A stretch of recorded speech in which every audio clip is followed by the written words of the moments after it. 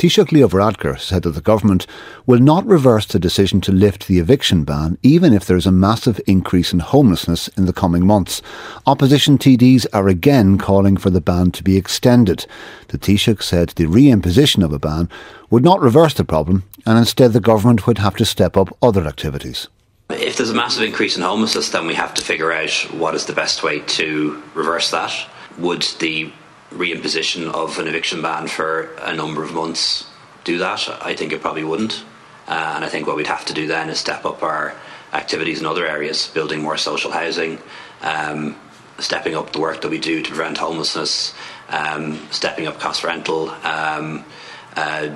putting in place, and we are going to do this, a package to encourage small landlords in particular to stay in the market or re-enter the market.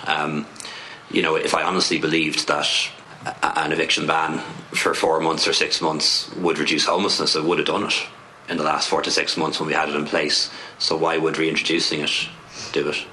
That's the Taoiseach Leo Varadkar talking to the Oireachtas Finance Committee in response to a question from Sinn Féin TD Mairead Farrell. For a second day in a row, there were sharp exchanges in the Dáil over the government's decision this afternoon. Sinn Féin's finance spokesperson Pearse Doherty accused the government of making a conscious decision to make people homeless.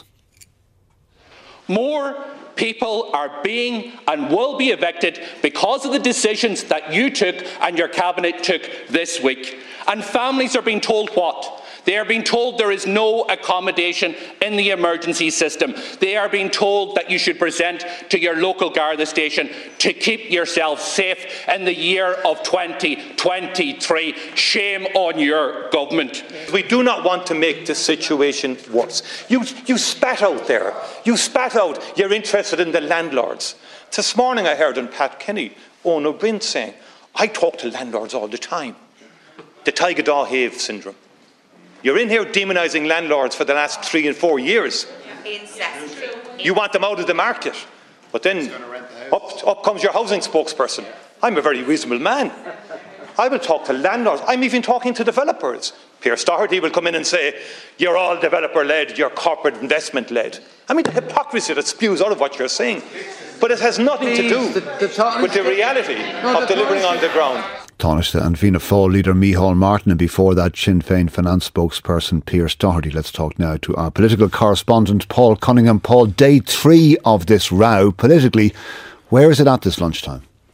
It's white hot, that's what it is. The issue of lifting the evictions ban, as you say, dominated discussions in Finance Committee, questions to the Minister for Housing in the Dáil again for 2 days. This has been a white hot issue, and it's going to show, and it shows no signs of changing in the short term. The only thing which is going to prevent more rows like this is that the Dáil is going to rise at the end of today for the St Patrick's Day celebrations, and therefore the government will get some respite, but it's going to be straight back into it again the week after that. The most common opposition question asked of governments, ministers and TDs in the last couple of days is that for those facing eviction next month, where are they going to go? What answers have they been given today? Well, I thought you heard a little bit of a fragment from Pearse Doherty where he quoted from a local authority letter which had been given to a parent with 2 kids, in which they said there was no emergency accommodation available in Dublin, no hotel spaces, and on that basis the best thing they could do was present themselves to a Garda station for a safe place to stay. And Deputy Doherty said, is that what you're effectively saying to people who are being threatened by homelessness now? Micheál Martin, the Taoiseach, when he was replying to that, spoke about the policies which they're going to be implementing in relation to, for example, an additional 1,500 social homes, saying local authorities or approved housing bodies would be moving on that. He spoke about 1,000 extra apartments which are going to be leased. He spoke about the big changes which had already happened in the property market, claiming last year that the government had turned the corner on the crisis because the number of bills had increased from 20,000 to 30,000. So he didn't answer the direct question. He spoke more about the range of issues, the range of policies which the government has, and that mirrored what Taoiseach Leo Varadkar was saying in the Finance Committee, in which he was talking about extra activities that they were going to take. Many of these measures that are being put in place won't be in place in time for April and May. Aside from a little bit of nervousness amongst a very small number of backbenchers, is there any sign of the government being less than united on this so far? with the exception of two Green TDs who we've been referencing, Nessa Harrigan and Patrick Costello, no, the parties have been fairly solid on this, and they've come to the view that extending the ban isn't going to help, and if you did discontinue it in December, the situation would be worse. And that's mirroring what Professor John Fitzgerald was saying last week, that effectively you were going to be storing up a problem if you continue to implement the ban.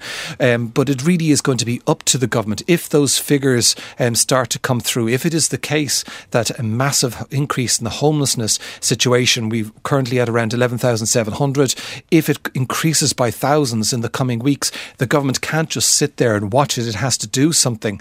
And I think it's at that point, the scale of the problem, once there's a better understanding of what that is, I think that's then when the nerves, if it's a bad outcome, that's when the nerves are going to hit the backbenches. Paul, thank you. That's our political correspondent, Paul Cunningham.